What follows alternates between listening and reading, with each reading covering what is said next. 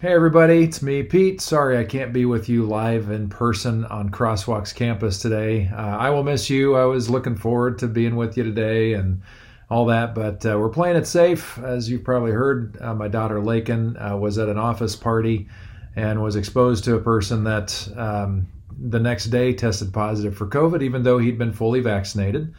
And Lynn and I and both of our kids have been fully vaccinated and boosted. But we're just playing it safe. We don't want to pass this thing along. I really don't think I'm going to test positive. Think I'm fine. Think it's going to be okay. But we just don't want to push that. So anyway, thanks for playing along.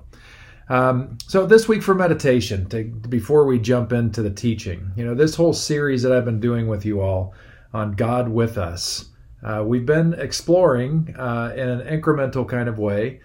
First, just admitting that our human nature is that we like to control things, we like to understand things with metaphor. That's how we make sense of our world, our paradigms, our constructs, our mental schema. All this stuff helps us get along in the world, helps us make sense of things and move forward. And it's very good, it's natural, it's normal, it's healthy. But sometimes those paradigms, those metaphors, the mental schema, etc., they get in the way. And so we've been talking each week, just reminding ourselves of two really big words to impress our friends with, the cataphatic versus the apophatic tradition. Cataphatic, to be more specific, is sort of a positive term. It means that we can describe with positive terms our reality. And in terms of God, it means that we use positive language or language period to try to describe God. The apophatic goes the opposite direction. We use a negation of language to so much to say that language fails us in our capacity to describe God. So we shouldn't even do that. So you have two very different ways to try to understand God and make sense of the world, the cosmos, and they're in operation in us at all times. So you have constructs that have been very helpful and limiting to you every day of your life. That leads you to mystery, but you can't live in that kind of fuzzy mystery with your life. That doesn't really help us in a lot of ways. While it's important to keep it there, we need this tension between getting our heads around things and also embracing the fact that this thing that we call God, this person, this being, this presence, is just bigger than our minds can handle. We do the best we can, but we need to come at this thing loosely. And we looked at the Christmas story that way. And so when we talk about the characters in the Christmas story before Jesus was born, you have people that had pretty strong thoughts about the way that God was going to act in the world. So they had this particular construct in mind. And then their minds were blown. You have Zechariah in a temple, not expecting anybody like God to talk to him, and bam, Gideon shows up and gives him a crazy announcement that he and his old wife, he was old too, we're going to have a baby in their old years, and that doesn't make any sense. Total surprise. Now be aware that Zechariah and Elizabeth, having received this news, they had to do their part to make this thing happen. Wink, wink. Okay, so this was not one of these immaculate conceptions thing. This was run-of-the-mill conception, and they had to be a part of this. So they had to trust that God was in this thing, and be a loving couple and see what happens. And that's an important piece to remember, that God works in relationship with human beings to bring about the things that God wants to do in the world. And that's certainly true of Mary as well. Well, you can debate all you want about how you understand the story of Mary. Just to field a couple very quick questions, very briefly, hopefully. When we talk about questioning the birth narratives, the veracity of the birth narratives, it doesn't mean that Joseph and Mary were lying or anything like that. What it suggests is that the gospel accounts were written much later, well after, decades after Jesus' ministry. And it was normal back in that day for writers to craft their stories in such a way to make a point to win more people to their story, to the person they're celebrating and all this. So for the rule of the first century writers, they broke no rules. They made no mistakes, and they were not trying to pull anything over on anybody. because they lived in the first century and this is how they did things. This also doesn't mean that we throw out the whole Bible or we throw out the New Testament. That's a very modern way of thinking and a very binary way, which is incredibly destructive. All we're simply saying is given what we know about first century writing and how they crafted their stories, in particular about the leaders that they wanted to lift up, it's okay to at least ask the question. If you want to just leave it as is, read it just plainly and go with it, great. If you want to challenge this and wonder about it, great. Because you know what's going to happen at the end of the day? We're still going to come down to, in this Christmas time, and I tried to articulate this last week, where we're celebrating the birth and the person of Jesus. Christmas celebrates Jesus' birthday, the person of Jesus. And for this story and for thinking about God and how all this stuff works, Jesus himself was not off the hook. No matter how you view this thing, if he was, truly 50-50 or 100% God, 100% human being, however you want to do the math, or if he was a human being that had such a radical openness to the presence of God that he becomes a catalyst and a conduit of the presence of God like we've never seen before. If that's the way you want to look at it, it doesn't really make a difference because at the end of the day, Jesus was still making decisions about whether or not he was going to fold into the way of God. And his whole life and his ministry, which really was just the last, 1 to 3 years of his life, depending on which gospel you pay most attention to, it was one decision after another of deciding whether or not he was going to be the agent of the kingdom of God for God in the world or not. And so that's what he was all about, is choosing this way, which was going to make the world a better place, which was going to bring equity and equality everywhere, was going to invite the presence of God in, and it often came at a high price, as it certainly did for Jesus, and it does for us. We'll get into the why would we want to do that in a moment. Well, my meditation that I want you to experience today plays off this idea with one of the greats in the Christian tradition. His name is commonly appreciated as Saint Patrick. He lived in the 4th and 5th centuries, and he has a prayer that is credited to him. I don't know if he really wrote it. There's some suspicion about that. I don't care. His breastplate prayer is awesome. And I just want you to sit and listen and soak into this. In our bulletin from time to time, currently it's in there, we have the breastplate prayer printed for you to meditate on, and you're welcome to look at that. But this song, which you're going to have the lyrics to right in front of you for a moment, is actually going to give you the preface to that prayer, which was meant to be this: I'm going to wake up today, and this is the mantra that I'm going to enter into my day with. So just take some deep breaths and let this song soak over you, into you. May it carry you to a place recognizing that somebody who is deeply committed to Jesus was saying this regularly, and it made such a huge difference in his life and in the world. So may you enjoy the breastplate of St. Patrick.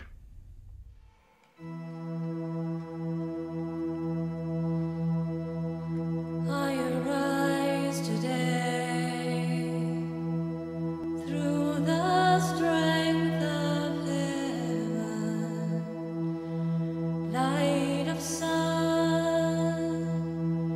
radiance of moon, splendor of fire, speed of lightning, swiftness of wind, depth of the sea, stability of earth, firmness of rock. I arise today through God's strength to pilot me, God's eye to look before me, God's wisdom to guide me, God's way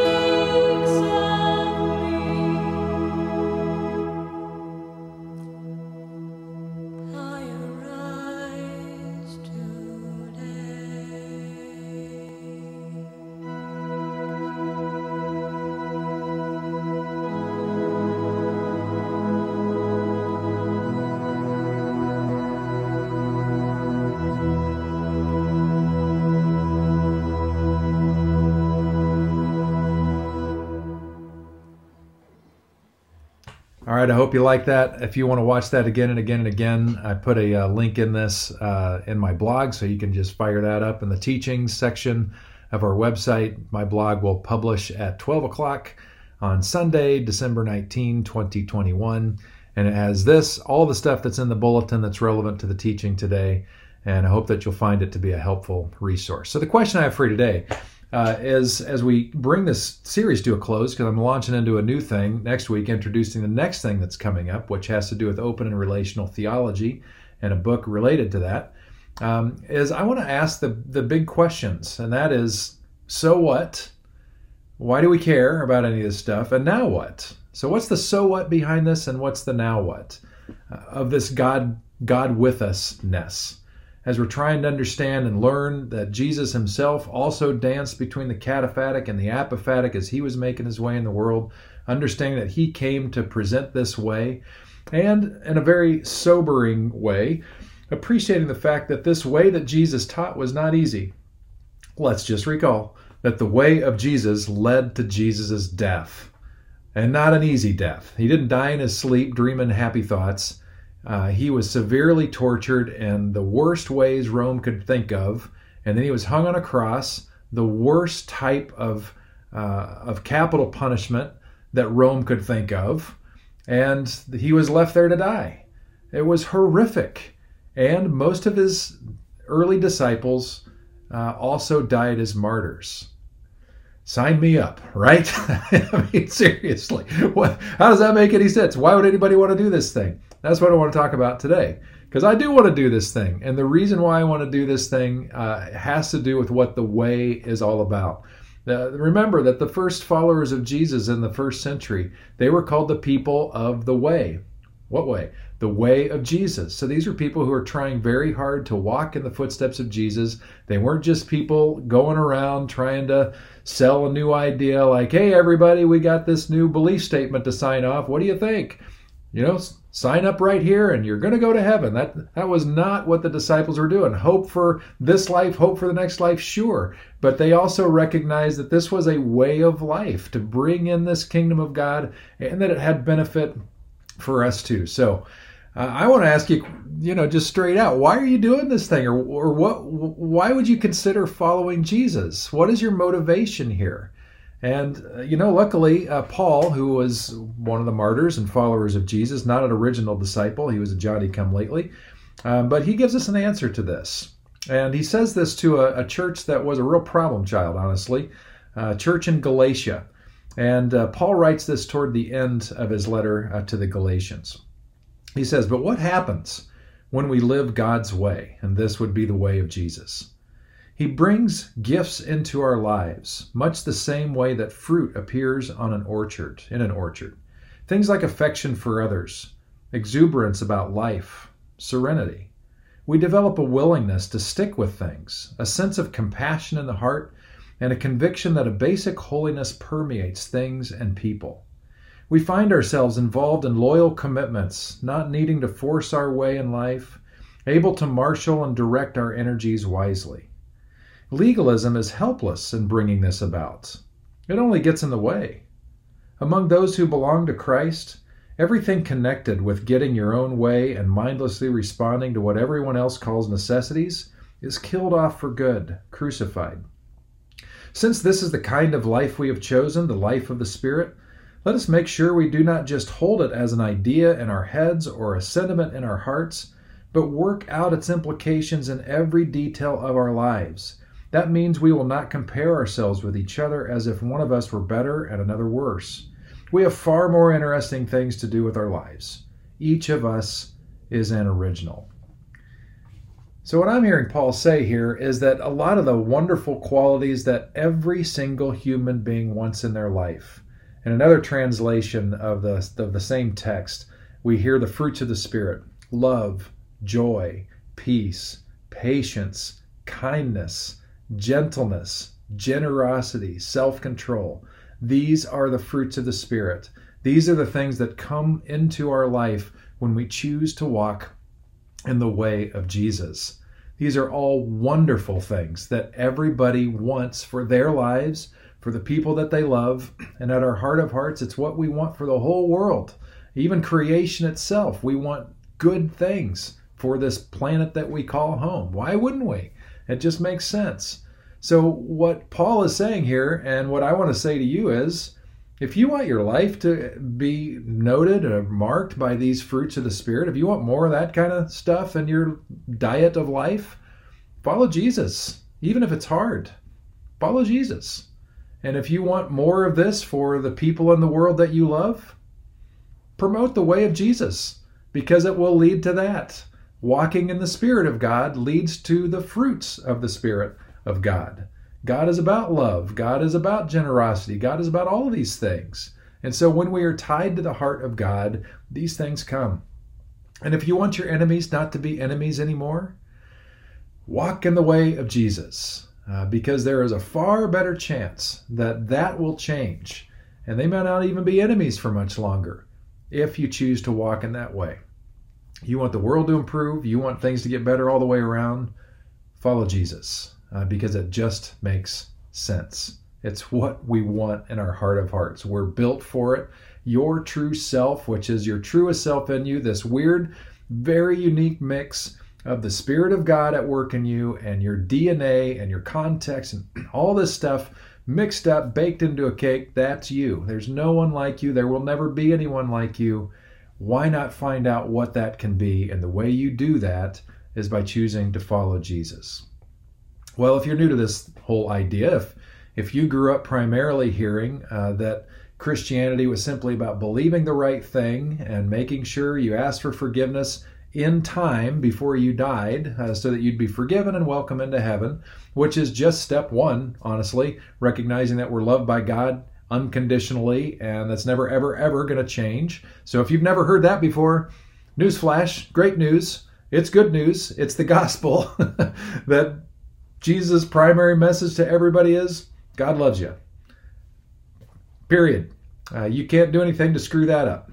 God is always going to love you. God's forgiveness is always there, has always been there. And it's about time you wake up to it and start enjoying it. So that's your invitation. Number one is to embrace the fact that you're loved by God, which means you're wonderful and you're loved and you're a good creature and that God wants to bring that out of you in all these ways. Well, how do we do that? What does it mean to follow in the footsteps of Jesus? Well, again, we turn to Paul. We got quite a bit of text here, but it's just so straightforward and so good. I wanted to share it with you. One of these is on our in our church bulletin today, the very beginning of what I'm going to read. So how do we do this? Well, again, Paul talks to, this time, the Philippian church, a church that he absolutely adores. He says this: if you've gotten anything at all out of following Christ, if his love has made any difference in your life, if being in a community of the Spirit means anything to you, if you have a heart, if you care, then do me a favor. Agree with each other. Love each other. Be deep-spirited friends. Don't push your way to the front. Don't sweet-talk your way to the top. Put yourself aside and help others get ahead. Don't be obsessed with getting your own advantage. Forget yourselves long enough to lend a helping hand. Think of yourselves the way Christ Jesus thought of himself. He had equal status with God, but didn't think so much of himself that he had to cling to the advantages of that status no matter what. Not at all. When the time came, he set aside the privilege of deity and took on the status of a slave, became human. Having become human, he stayed human. It was an incredibly humbling process. He didn't claim special privileges. Instead, he lived a selfless, obedient life and then died a selfless, obedient death, and the worst kind of death at that, a crucifixion. Because of that obedience, God lifted him high and honored him far beyond anyone or anything ever, so that all created beings in heaven and on earth, even those long ago dead and buried, will bow and worship before this Jesus Christ and call out in praise that he is the master of all, to the glorious honor of God the Father. Now, before I read the rest of what Paul's saying here, I didn't print this well in your bulletin, or maybe I did, I can't remember. This is a poem. This is an early hymn of the church. Remember that Paul never met Jesus, he only experienced Christ. And so his only experience of Jesus and Christ, which he put together at the same, is this this mystical experience of the very presence of God. That just helps you qualify some things, perhaps, as you go along. But there's mysterious language here, and that's okay. Paul continues. What I'm getting at, friends, is that you should simply keep on doing what you've done from the beginning. When I was living among you, you lived in responsive obedience. Now that I'm separated from you, keep it up. Better yet, redouble your efforts. Be energetic in your life of salvation, reverent and sensitive before God. That energy is God's energy, an energy deep within you. God himself willing and working at what will give him the most pleasure, and you the most pleasure, I might add. Do everything readily and cheerfully, not bickering, no second guessing allowed. Go out into the world uncorrupted, a breath of fresh air in this squalid and polluted society. Provide people with a glimpse of good living and of the living God. Carry the light-giving message into the night. And toward the end of his letter to the Philippians, he finishes with this. Fix your thoughts on what is true and honorable and right and pure and lovely and admirable. Think about things that are excellent and worthy of praise. Keep putting into practice all you learned and received from me, everything you heard from me and saw me doing. Then the God of peace will be with you. And I just want to say a few words before we look at a couple final words on the screen. You know, when I read that statement about fixing your thoughts on what is true, honorable, and right, and pure, and lovely, and admirable, I'm thinking that means that I'm probably going to want to stop listening so much to some other voices that are not like that. And I just want to have an honest conversation with you, if I can, in this public setting, and just to ask, are there any voices that are coming to you that you're giving attention to?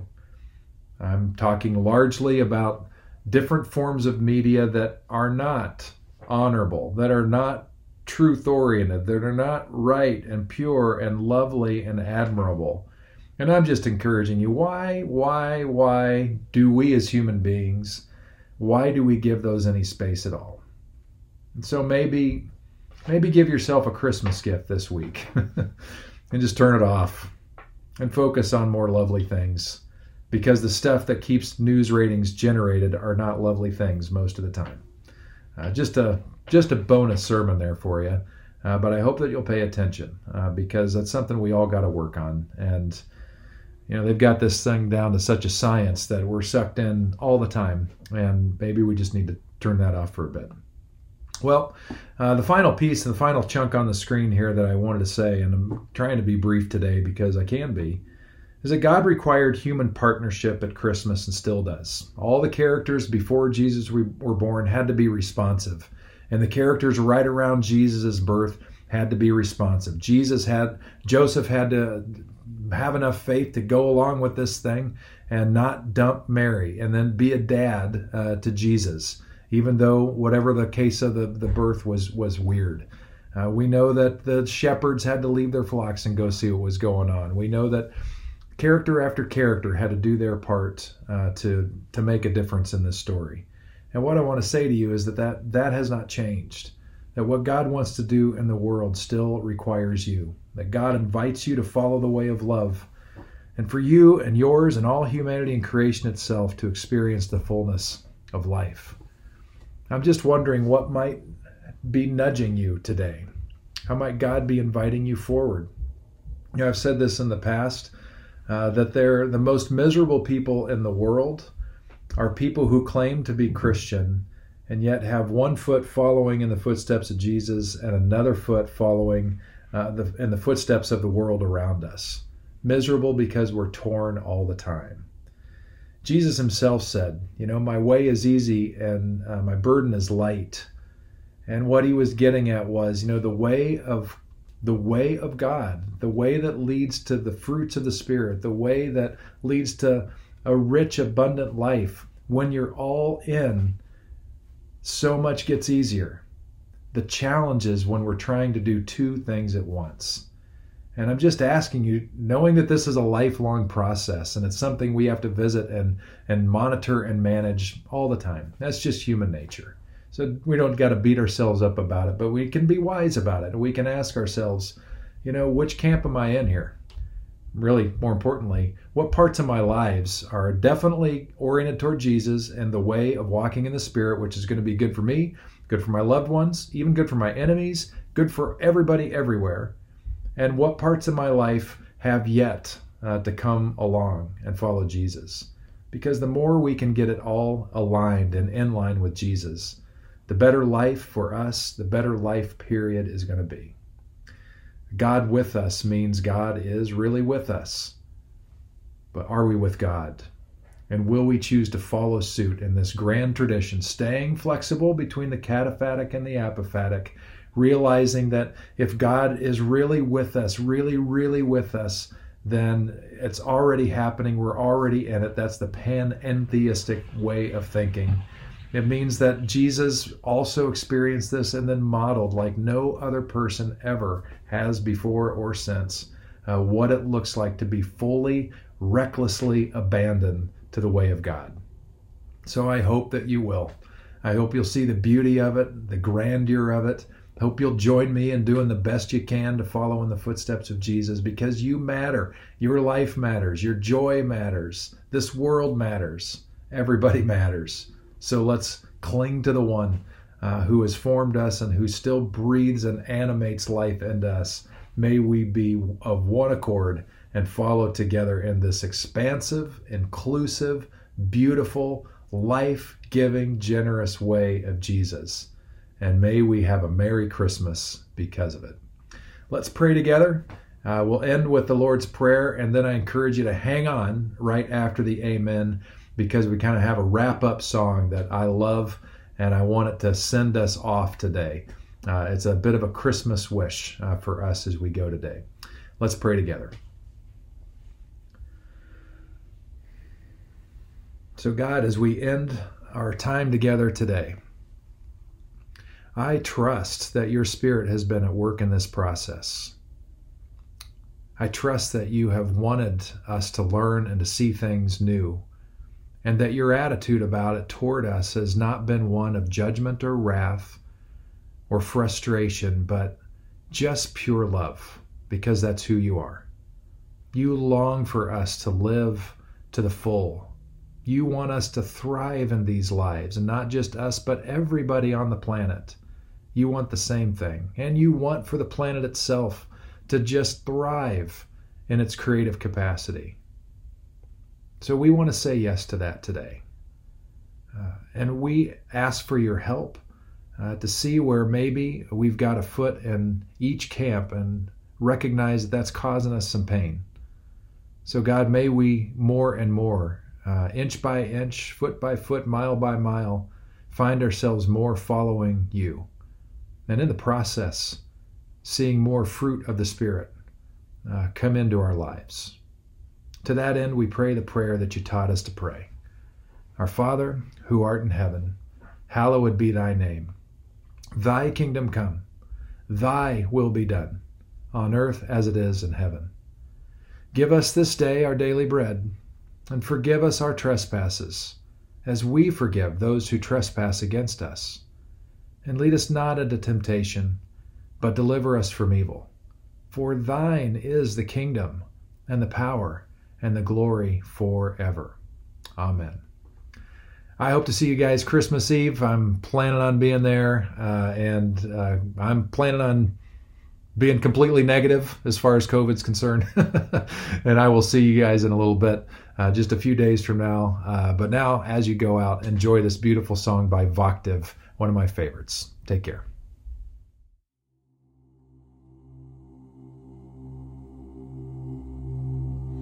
This is my wish for the world, that peace would find its way to every boy and girl. This is the time for harmony. Let love be the song that everybody sings. Fill the air with joyful noise, ring the bells and raise your voice. Let there be peace on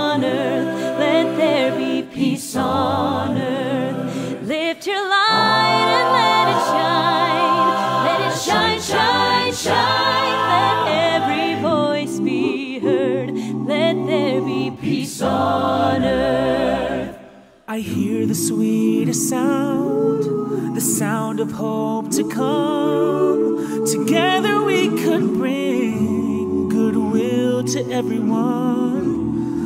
Let it start with you, let it start with me. Let every nation rise and sing this melody. Fill the air with joyful noise, ring the bells and raise your voice. Let there be peace on earth, let there be peace on earth. Lift your light and let it shine, let it shine, shine, shine. Let every voice be heard, let there be peace on earth. Let every voice be heard, let there be peace on earth. Let there be peace on earth, and let it begin with me.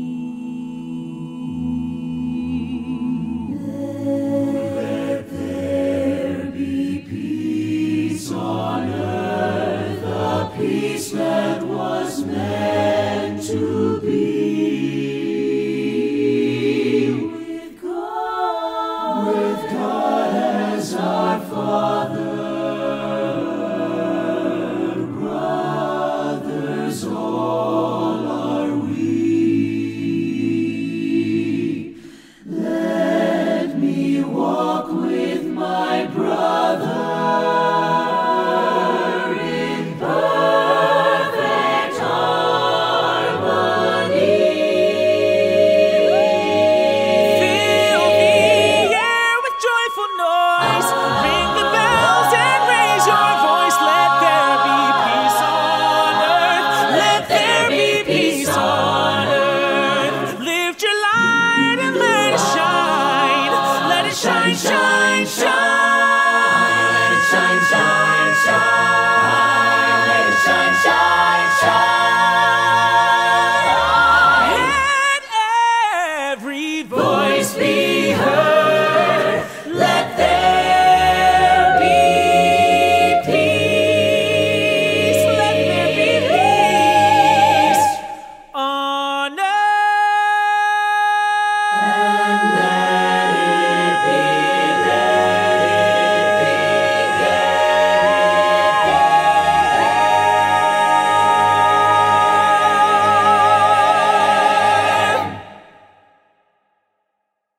We